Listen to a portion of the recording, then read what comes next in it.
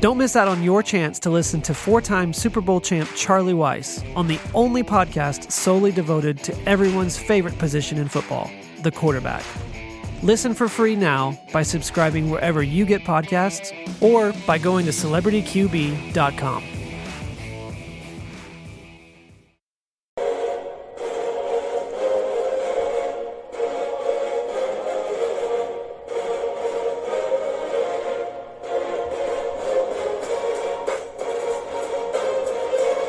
All right. It's another edition of the Fantasy Throwdown Podcast.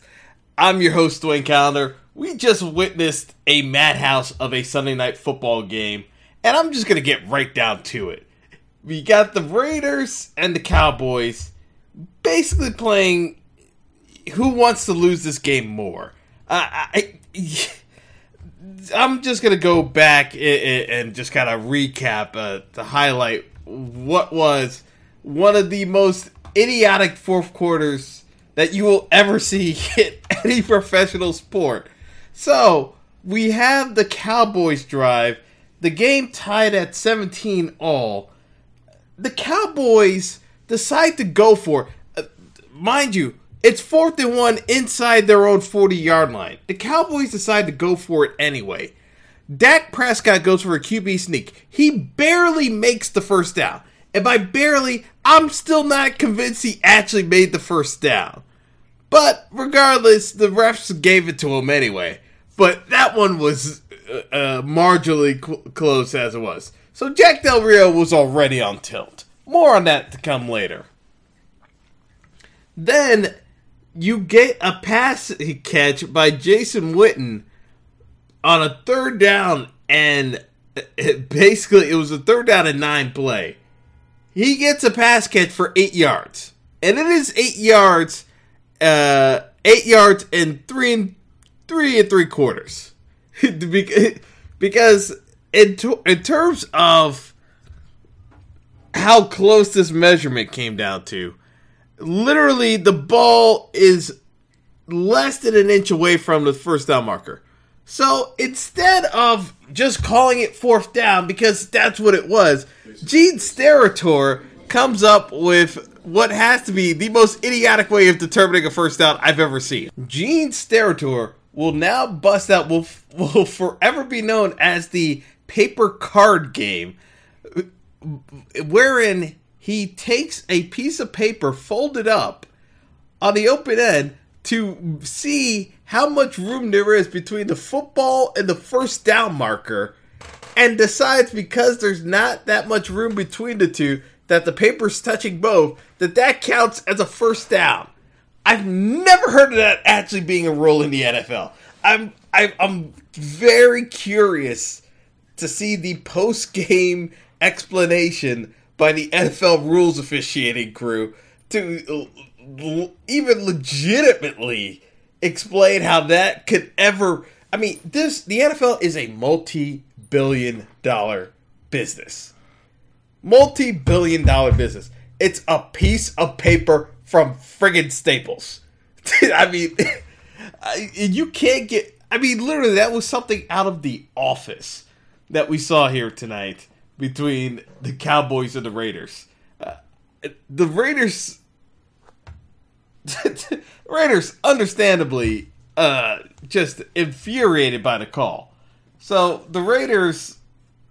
I mean, you can't even challenge the play. It's inside of 2 minutes. They couldn't even challenge it. I mean, I don't understand how that he could have even... But suffice to say, the Cowboys get the call. Gene Steratore, I mean, I can't do... Words can't really... words by me can't do it justice. But just look at the video replay of Gene Steratore trying to put a piece of paper in between a first down marker and a football, and you will see how ridiculous the situation I'm talking about it truly is. It truly encompasses all the things that make professional sports seem like it's a running joke to anyone that doesn't follow professional sports, of how ridiculous everything seems to be a melodrama. But, I mean, that was legitimately something out of a movie we just saw tonight. I can't believe I can't believe I'm actually describing something that ridiculous. So, we have that situation develop. Meanwhile, you've got another issue wherein the Raiders end up giving up the field goal. So Bailey kicks the field goal. The Raiders are basically scrambling for dear life to try to get a game-tying field goal because it's less than a minute left. The Raiders, on fourth down, heave up a prayer of a pass. The Cowboys, for whatever reason, leave Michael Crabtree one-on-one against a rookie DB with no help over the top. The DB runs through Michael Crabtree to set up, literally sets up a first down from the 25-yard line of the Cowboys with 35 seconds left. The Raiders actually have a chance to win this game now. The Raiders make a couple of pass plays, and then the crucial play of the game wherein David Carr dives for the first down is pushed in the back slightly by Jeff Heath. He already had the first down, mind you. So he already reached out past the first down marker, decided to dive for the end zone to score the touchdown. Mind you, he's inside the 3-yard line. So this would have been first down and goal from the 3-yard line with a timeout under 20 seconds left, and he has Marshawn Lynch. Instead, David Carr opts for the improbable play of stretching out his hand to try to reach the ball over the pylon like a moron and fumbles the ball out of the end zone. Let me repeat. David Carr, with a first down and goal possibility inside the 3-yard line, reached out to the pylon and fumbled the ball out of the end zone, thus ending the game for the Raiders and turning the ball over to the Cowboys on a touchback. That ends the Raiders season. If that doesn't tell you how ridiculous this game was from a standpoint of, in a critical situation, this is what happens with NFL teams. I don't know what else to tell you, because we're going to get into something else that happened today with the Steelers and the Patriots. I mean, I was to tear my head out with some of these NFL teams today. It's just mind-boggling how ridiculous and just how the lack of foresight or any type of semblance of logic or reasoning applied in some of these games today. It's after midnight, and I am, for one, am very tired of watching football because this was a mind-numbingly stupid day of NFL football today. Given the stakes involved with fantasy football, there were so many just boneheaded plays today by teams that we're going to get into it. So we're going to do the recap right now. Hold on. In the early game today, we had the Eagles going to the Meadowlands to play the Giants. And wouldn't you know it, the Giants actually showed up today. I mean, if you were to tell me today that Eli Manning would be the second highest rated QB in fantasy after today's play, I would have told you were insane and to stop smoking shrooms. And yet, Eli Manning throws for 434 yards and 3 TDs, and the Giants still lose the game. Basically, this game came down to Giants came out early, beat up on the Eagles secondary. Sterling Shepard had a monster game today. I mean, 16 targets, 11 receptions, 139 receiving yards and a touchdown. The Giants owned the Eagles every single time on slant plays. Guess what? You know who didn't call slant plays at all when he was offensive coordinator? Ben McAdoo, because he doesn't believe in them. But guess what? Ben McAdoo got fired. And guess what? The Giants' offense actually scored over 20 points for the first time in over a year. Think about that for a second, folks. The Giants' offense scored over 20 points for the first time in over a year. Do you know how hard it is not to score 20 points in the NFL? Even the Browns scored 20 points on offense. The Giants' offense has been so bad that they didn't even score that much with Odell Beckham as a lead wide receiver. Think about that. Think about that. Even last year they didn't score that much. It is so frustrating as a Giants fan, just realizing how much of a waste this season has been. The Eagles had a great performance out of Nick Foles, who threw for 4 touchdown passes. I told you on the podcast earlier that Nick Foles was going to play well. He's going to be a pocket passer, and that's what he did. So Alshon Jeffrey got a touchdown. Torrey Smith should have had a touchdown, but he got pulled down on pass interference because the Giants realized he was going to score the touchdown, so they rather take the pass interference than give up the TD. Zach Ertz had 6 catches for 56 yards, and overall, the Eagles were just efficient on offense, and they took care of business. They got the win at the very end.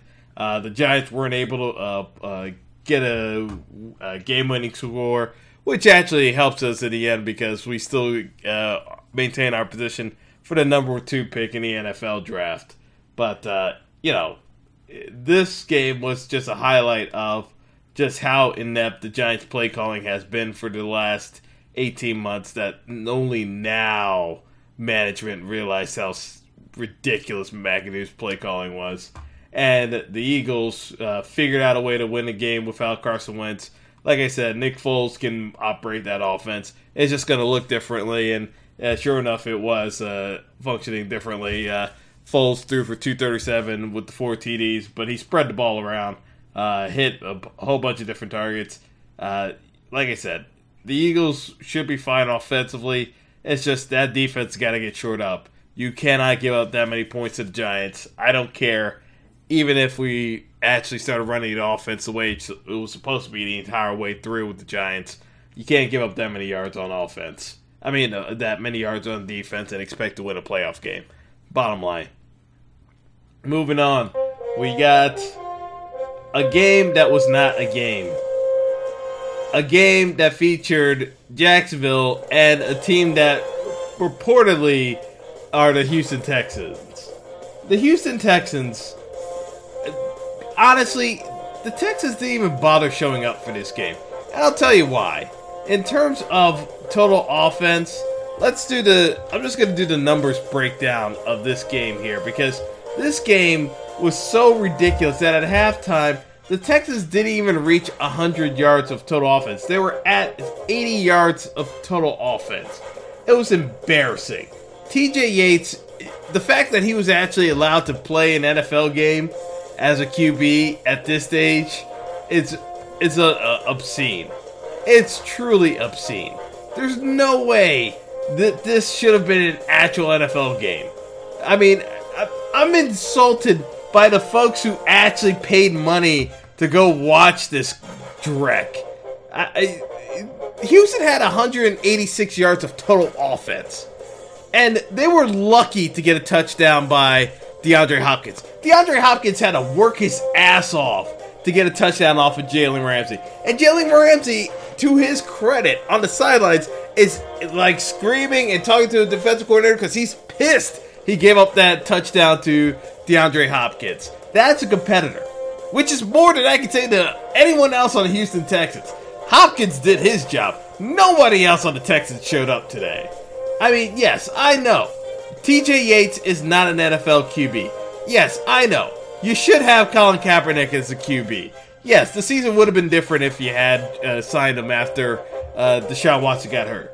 But, I mean, Houston, seriously? 9 first downs in the entire game? 9? I don't even know what else to say about this game. They lost 45-7. This is ridiculous. They didn't even have Leonard Fournette. Come on. But that's not all, folks. We had some more suckfest going on today. On our hands, we had the lovely, lovely game featuring, I want to say it's your friend and mine, the Aaron Rodgers returning for the Green Bay Packers to face the Lions, and guess what? He wasn't that good. But he did throw for 3 touchdowns. Aaron Rodgers threw for 3 touchdowns and 3 picks, had 209 yards passing, 43 yards rushing. But guess what? The Packers offense did not look that good today. Jamal Williams went missing in action. Aaron Jones had some rushing yards, but a lot of just discombobulation on the Packers game. They had a couple of things going early on with Davante Adams. We're going to get into the Davante Adams situation later on because Davante Adams had to lead this game, and this was one of the dirtiest plays of the year. But, the story of the game ended up being Cam Newton taking over and taking control of that game with 4 touchdown passes. Four touchdowns total, 3 passing, 1 rushing, 242 yards passing. But, Cam Newton just bossed that game. He took the game over on his back. He got Christian McCaffrey involved. McCaffrey had over 130 yards combined offense. But the return of Greg Olsen definitely changed the makeup of this game. Olsen, 12 targets, 9 receptions, 116 yards with a touchdown. The biggest thing out of this, though, was the fact that Davante Adams went down with a concussion off of an Aaron Rodgers interception. And in that interception, Davante Adams got completely and utterly blindsided by a hit by Thomas Davis on Carolina. It was really ugly. Davante Adams had left the game with a concussion, but everyone's talking about it because it was such a clear and obvious blindside hit to Davante Adams. Davis was not ejected from the game. He should be suspended the game. As much as Thomas Davis has been a straight-up guy in the league, and believe me, I've never seen him ever do anything like this. And, he seemed remorseful about what happened, but, dude, come on, man. It's like he ran full tilt, and maybe it's the case of, it was just like, just slightly ajar from his eyesight, but from the looks of the video, when you look at that camera angle review, it looks almost patently clear that Thomas Davis leveled Davante Adams intentionally, leading with his helmet, and took him out of the game. During an interception return, there is so little evidence to suggest that he didn't see Davante Adams that I can't see how he doesn't get suspended. If he doesn't get suspended, then the league might as well fold up its tent with it saying that it's caring about player safety, because that was a blindside hit which should have been clear that he could have avoided the actual collision with Adams and instead actually initiated the collision. I just don't know where the NFL goes from here, but I think Thomas Davis has to face a suspension, and the Packers were already on life support in terms of their playoff lives, but I just don't see it.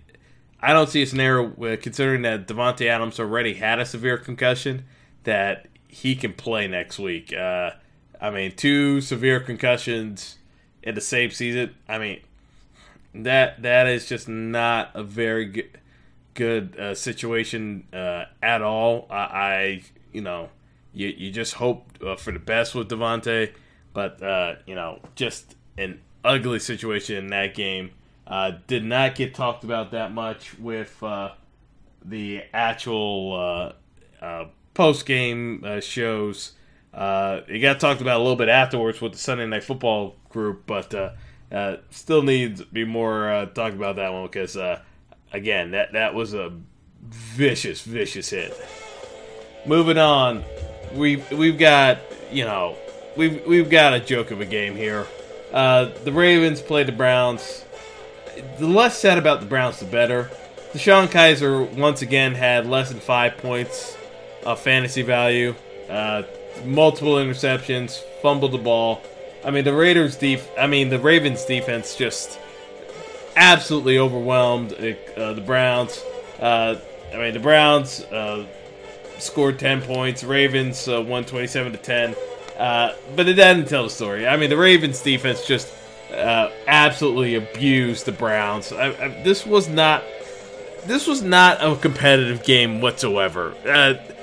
The Ravens offense, if they had any clue about how to manage an NFL game properly, again, to my point, if the Ravens had signed Colin Kaepernick, he would have beaten Joe Flacco out for his job this year. No question in my mind about that at this point. Flacco is, even though the numbers say that Flacco had a good day, he was missing some obvious throws. Jeremy Maclin goes down with an injury. I get it, but Joe Flacco's just making some of the most pedestrian throws, and I don't see it out of this Ravens team. I really don't.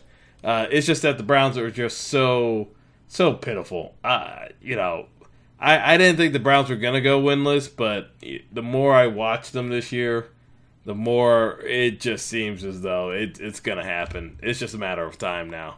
There's just nothing there. And the fact that they keep throwing Deshaun Watson out there, that kid's not going to win a football game at the rate he's going at, because it looks like he's regressing right now instead of actually making adjustments and learning during the job.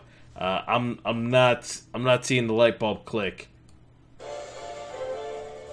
In one of the surprising games of the day, though, you had the Jets traveling to New Orleans, and you're saying to yourself, Bryce Petty is starting at QB. The Jets are going to get absolutely annihilated. Now, I said this from the outset that I didn't think the Jets were going to get annihilated because the line was at 16.5. I thought that was way too big. I thought the Jets were going to lose this game, but I thought this game was going to be close because the Jets were going to do just enough to limit the offense so Bryce Petty wouldn't get in too many bad situations. And sure enough, the Jets did that. They actually slowed down the Saints game. I mean, they didn't allow the Saints to really burst out on them because they were able to keep them honest with the run game and actually manage the chain and chew up the clock to keep the Saints off the field. So Bryce Petty, 179 yards, a TD, 2 picks. Nothing to write home about. I mean, not the worst thing in the world, but if you look at it from the standpoint of total offense, I mean, the Saints should have utterly dominated the Jets, but the Jets, like I said, the Jets did just enough to balance this because Saints had 416 yards of total offense to 294 for the Jets, but time possession was even. I mean, the Jets did just enough to keep this game honest, and if not for a late touchdown run by Mark Ingram, this would have been a one-score game. Ingram had a 50-yard touchdown run at the end to seal the deal, but this was a 24-19 game for most of the fourth quarter. I give the Jets a lot of credit here because they did everything they could to hang in there. They kept the game competitive. But what you learned about the Saints today? Very deep, very good. They were focused. They were going to be tough to beat at home when they get games there. So the next matchup that to talk about, you basically had a whitewash between Minnesota and Cincinnati. Andy Dalton, the less said about him, the better. 113 yards, 2 picks. AJ Green needs to get out of Cincinnati in the worst way possible. AJ Green's not done by a long shot, but he is done with the Bengals. I can't tell you how frustrating it is to watch AJ Green try to work with this team. Andy Dalton has lost all confidence, doesn't have any confidence in his offensive line, doesn't have the makeup of Eli Manning to stand in the pocket and deliver the football appropriately to his receivers. So A.J. Green's just getting left out there on an island to die because he's not getting any looks at the football because Dalton's bailing out of too many plays. I mean, the Vikings just owned the Bengals today. It wasn't even worth having a segment on this game. But I will say that the Vikings did what they needed to do. You had a good production out of Jerick McKinnon and Latavius Murray.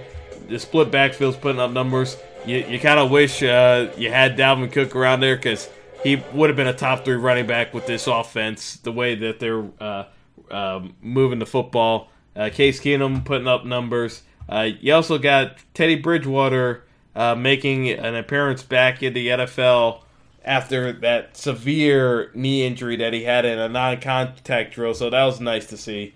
But all in all, again, this was another game where there were NFL teams like masquerading as NFL teams right now because there was no effort being shown. So again, this was not the only game where there was an Olay for effort because there were. We're gonna get to some teams in a bit, but next game up, we're gonna talk about the Bills and the Dolphins. I make fun of smoking Jay Cutler all the time, but this was a classic Jay Cutler performance. 274 yards and 3 interceptions. And mind you, the Dolphins did everything they could to not even be involved in this game. But Kenyon Drake stepped up, tried to get the Dolphins in it. Over 100 yards total offense. Again, I told you to play him for fantasy and DFS. Put up over 20 points in half PPR. Was over 24 points in full PPR. But, this was just a very game performance by the other members of the Dolphins in spite of their quarterback. Jarvis Landry, 10 receptions, 99 yards. I mean, Jay Cutler was just horrendous today. Even at the very end, because the Bills won this game. They won 24-16. The Dolphins had recovered an onside kick after scoring a touchdown. The next play, Jay Cutler grooves an interception to the Bills. I just can't. I can't with some of these teams. I mean, the Bills had a good performance out of LaShawn McCoy. Rushing touchdown, receiving touchdown. McCoy did it all. Tyrod Taylor did his thing. I mean, again, if you're telling me that Tyrod Taylor can get benched in the middle of a season and Jay Cutler is standing out there throwing wounded ducks for passes and not even being questioned for the starting role, something's wrong with the NFL. Because, I'm watching this objectively. These aren't even my teams, and I'm seeing guys who need to be benched just stink up the joint. Cutler plays a hell of a game against New England in primetime, and then just phones in a performance less than 6 days later in a game that the Dolphins, if they won it, would have been in the playoff mix. Really, come on. Yeah, it's just I can't. I just can't with some of these teams because the truth of the matter is that there are way too many teams here with subpar quarterback play that are in the mix for the playoffs. In a matchup that didn't mean anything, the Redskins beat Arizona 20-15. This game was just a bore, but Jamison Crowder put up some points. Kirk Cousins had 2 touchdowns.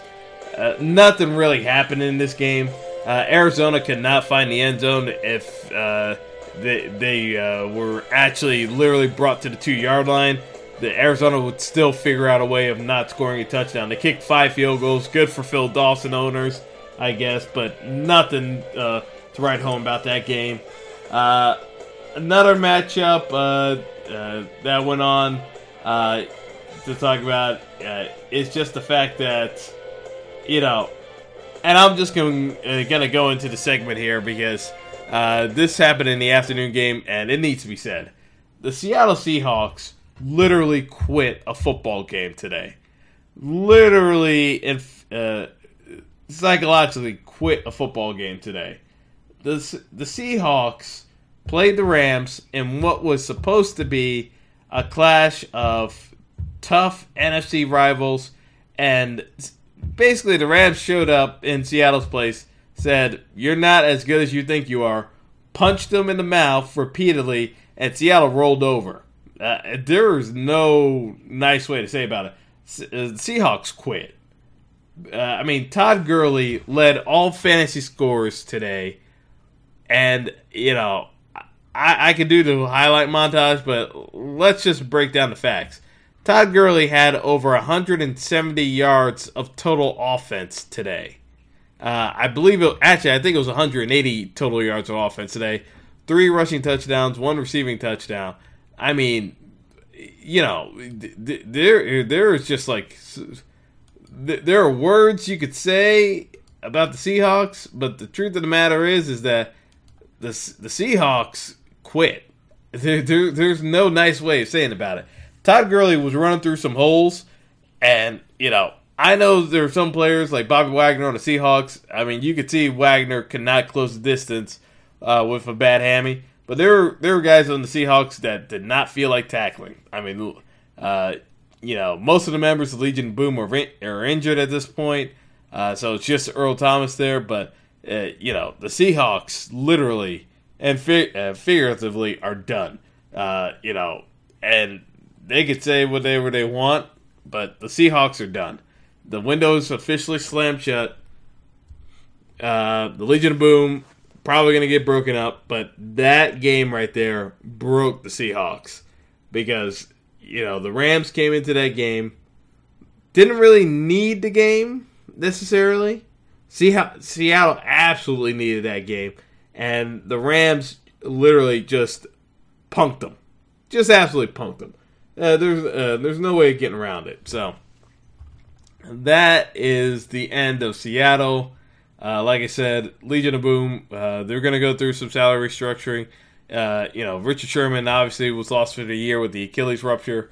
You're not sure what they're going to do with him, but chances are he's going to get cut or traded just because of the salary cap issues that they're going to be running into. Offensive line was still a joke. They can't protect Russell Wilson. He was running for his life the entire game. Just an absolute mess of a game. Russell Wilson only put up 11 points, and that was being kind because he had to scramble for most of those because nobody was really getting open either. Like I said, Seattle just kind of quitting on this game. There's no nice way of saying it. They quit. Now, we're going to talk about a surprising development in the NFL, and that is Jimmy Garoppolo. I talked about the Jimmy G scenario, but it's legit now. The 49ers had no running game today. Yeah, I know most people were focused on the Pats Steelers game, so I was kind of following this game throughout, even though there was red zone as well. But Jimmy Garoppolo had no rushing support whatsoever from Carlos Hyde. Tennessee basically forced Jimmy Garoppolo to win this game on his own, and guess what? He did. The Niners had 51 yards rushing the entire game. Jimmy Garoppolo threw for 381 yards. He won this game. There's no ifs, ands, or buts about it. The 49ers had no business being even in the mix of this game. And, this was just a telling game because you had Marcus Mariota on the other sideline. Mariota had a very fine game, 23 of 33, 241 yards, and 2 TDs. Good game. They got rushing out of DeMarco Murray, but Jimmy Garoppolo went 31 of 43, had receptions by 8 different receivers today. I mean, this was legit what Jimmy Garoppolo put on today. Just in all facets of the game, Marquise Goodwin had a breakout game, 10 receptions, 114 yards.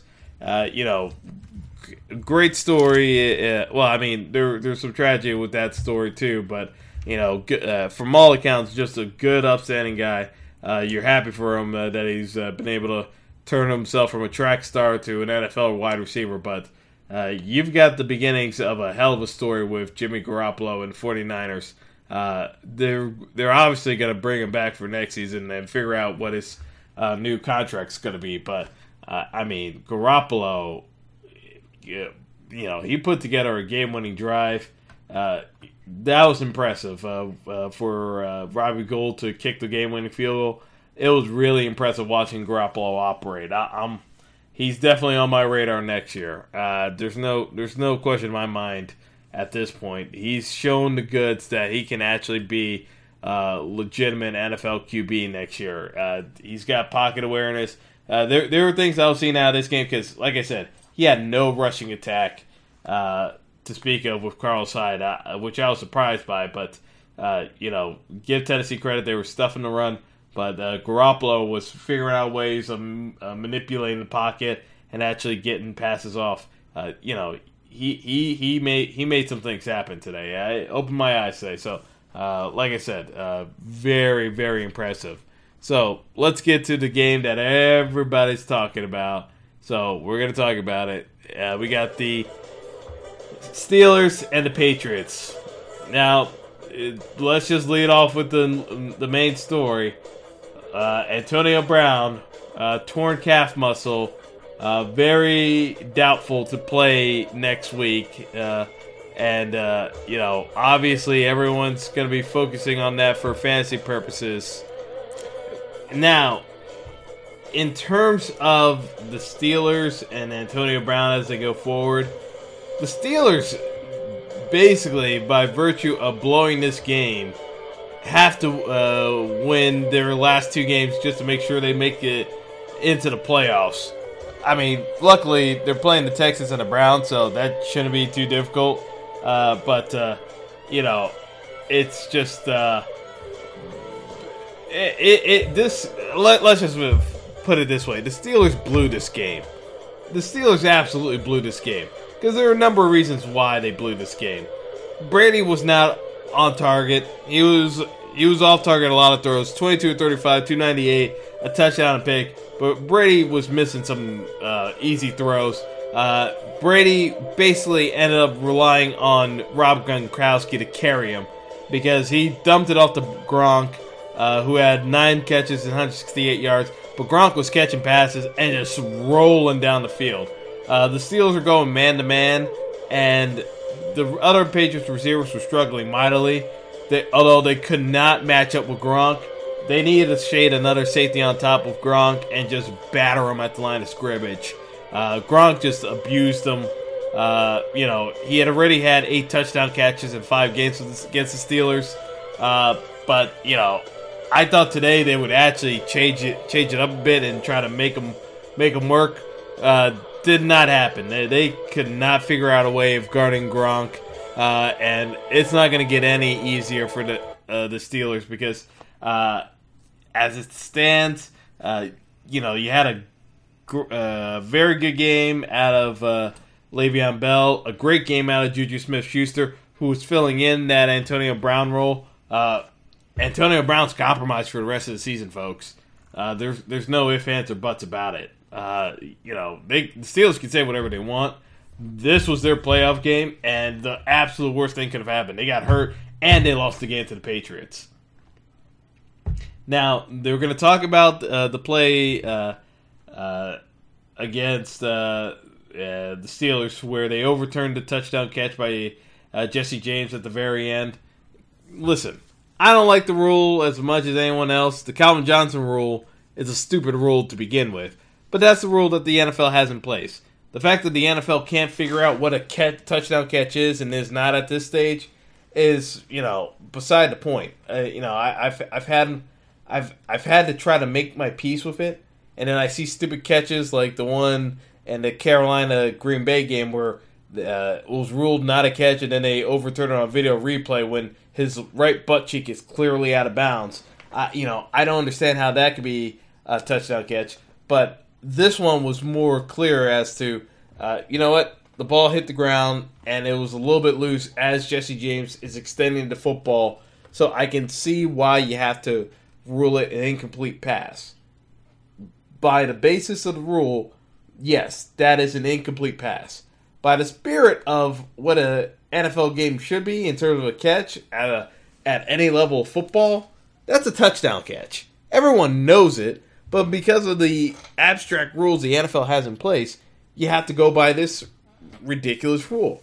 They can't get over themselves, and admit that they screwed up when they initially made the Calvin Johnson rule in the first place, because the Calvin Johnson rule should have never have happened in the first place when it did. We've been living with this nonsense for almost, it has been a decade now, and it's not getting any better. It's actually getting worse because, again, you're seeing so many different challenges happen because they see a little bobble of the football, and now everyone's going to challenge it. It's just the dumbest thing possible. That's not what the rule was intended for.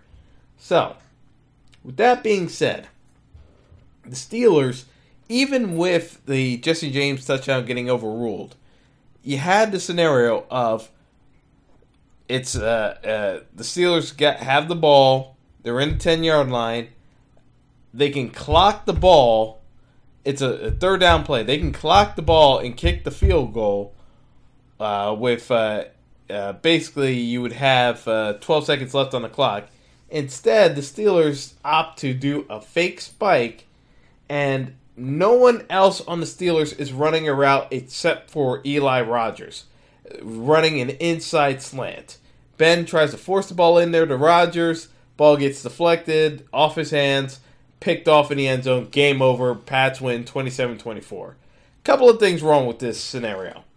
One, Big Ben after the game said that the call came from the sidelines not to clock it. If the call is to not clock it, why is there no one else on the field not knowing that he's not going to clock the ball? And I don't want to hear the BS that, they didn't hear the play call that we had installed. No, here's what happened. Ben Roethlisberger called an audible on his own and ran a play with Eli Rogers because Eli Rogers on the previous sequence on the drive was running an inside slant and wasn't guarded by the Patriots. So Ben thought he could sneak one in on the Patriots and catch them sleeping, and he got burned horribly for that decision making. There's no one inside this Steelers coaching staff is gonna throw Ben under the bus, because guess what? The only person dumb enough to throw their quarterback under the bus completely is Ben McAdoo, and he's out of a job. So, at the end of the day, Big Ben made a call. It was the wrong call. He didn't want to own up to it after the game, but you can't say that you can't throw your own coaches under the bus saying don't clock it, because the replay clearly shows that when he runs that play, everyone else on the Steelers stops in their track. They don't even bother running a play because they think they're going to clock it. So how the hell is Big Ben the one claiming that he heard a call to say clock it when nobody else did? So only he and Eli Rogers are the only guys running a play, and that play still took long enough to develop where Ben should have just thrown it out of the end zone, but instead tried to force it in there anyway, even though the Pats had the play defended. Again, you reap what you sow. Now the Steelers are in a position where they don't control their own destiny to get the actual first round bye in the playoffs, and they're stuck with playing a road game. And guess what? Antonio Brown may not be ready for that wild card game. That bye was so important, and now the Steelers have squandered the opportunity. They needed to get that bye. Now the fact that they have a possibility of having to try to rehab Antonio Brown from a calf injury and get him up to 100% so he doesn't re-injure it again.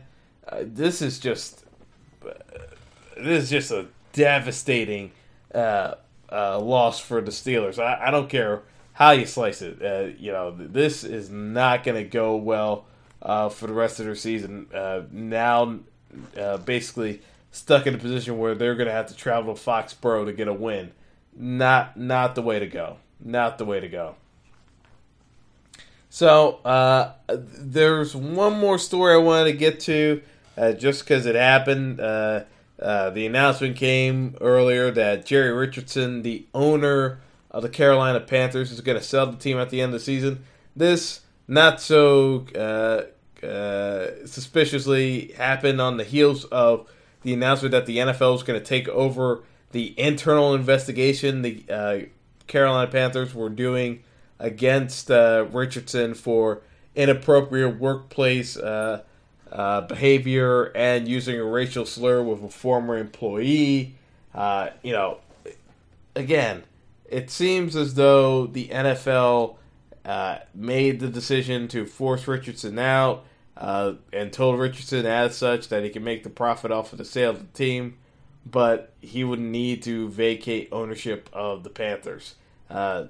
Seems about as clean cut as it is, but you're beginning to wonder how many of these individuals are really being honest with themselves, because the fact that a billionaire like Richardson is selling the team is a signal that, guess what, he probably did those things and more and doesn't want it coming out in public if the NFL does their own investigation. And that seems to be the signal that the NFL is signaling to Richardson to sell the team, because they didn't make an announcement on what was going to happen with the investigation. So something tells me that they're going to shelve it in order to maximize the sale value of the team. They have to make sure that it doesn't look like it's a complete and utter scandal with the ownership group. So I kind of look at this as the story's going to develop further as people look into it more, but everything about it seems very suspect, to say the least. So that is going to wrap up the show for today. I would say tonight, basically, / today, given that it's morning. But, we'll see how the Monday night game goes between the Falcons and Buccaneers. Obviously, there are still some fantasy matchups left decided by that. I'm still licking my wounds from just getting crushed by the likes of Todd Gurley and Kareem Hunt in matchups. But c'est la vie. It's just, you put yourself in as good a position as you can, and you just hope that you can get yourself into the playoffs, and from there on out, it's a free-for-all. But anyway, have a good night, everyone. Hope you enjoyed the show, and until next time.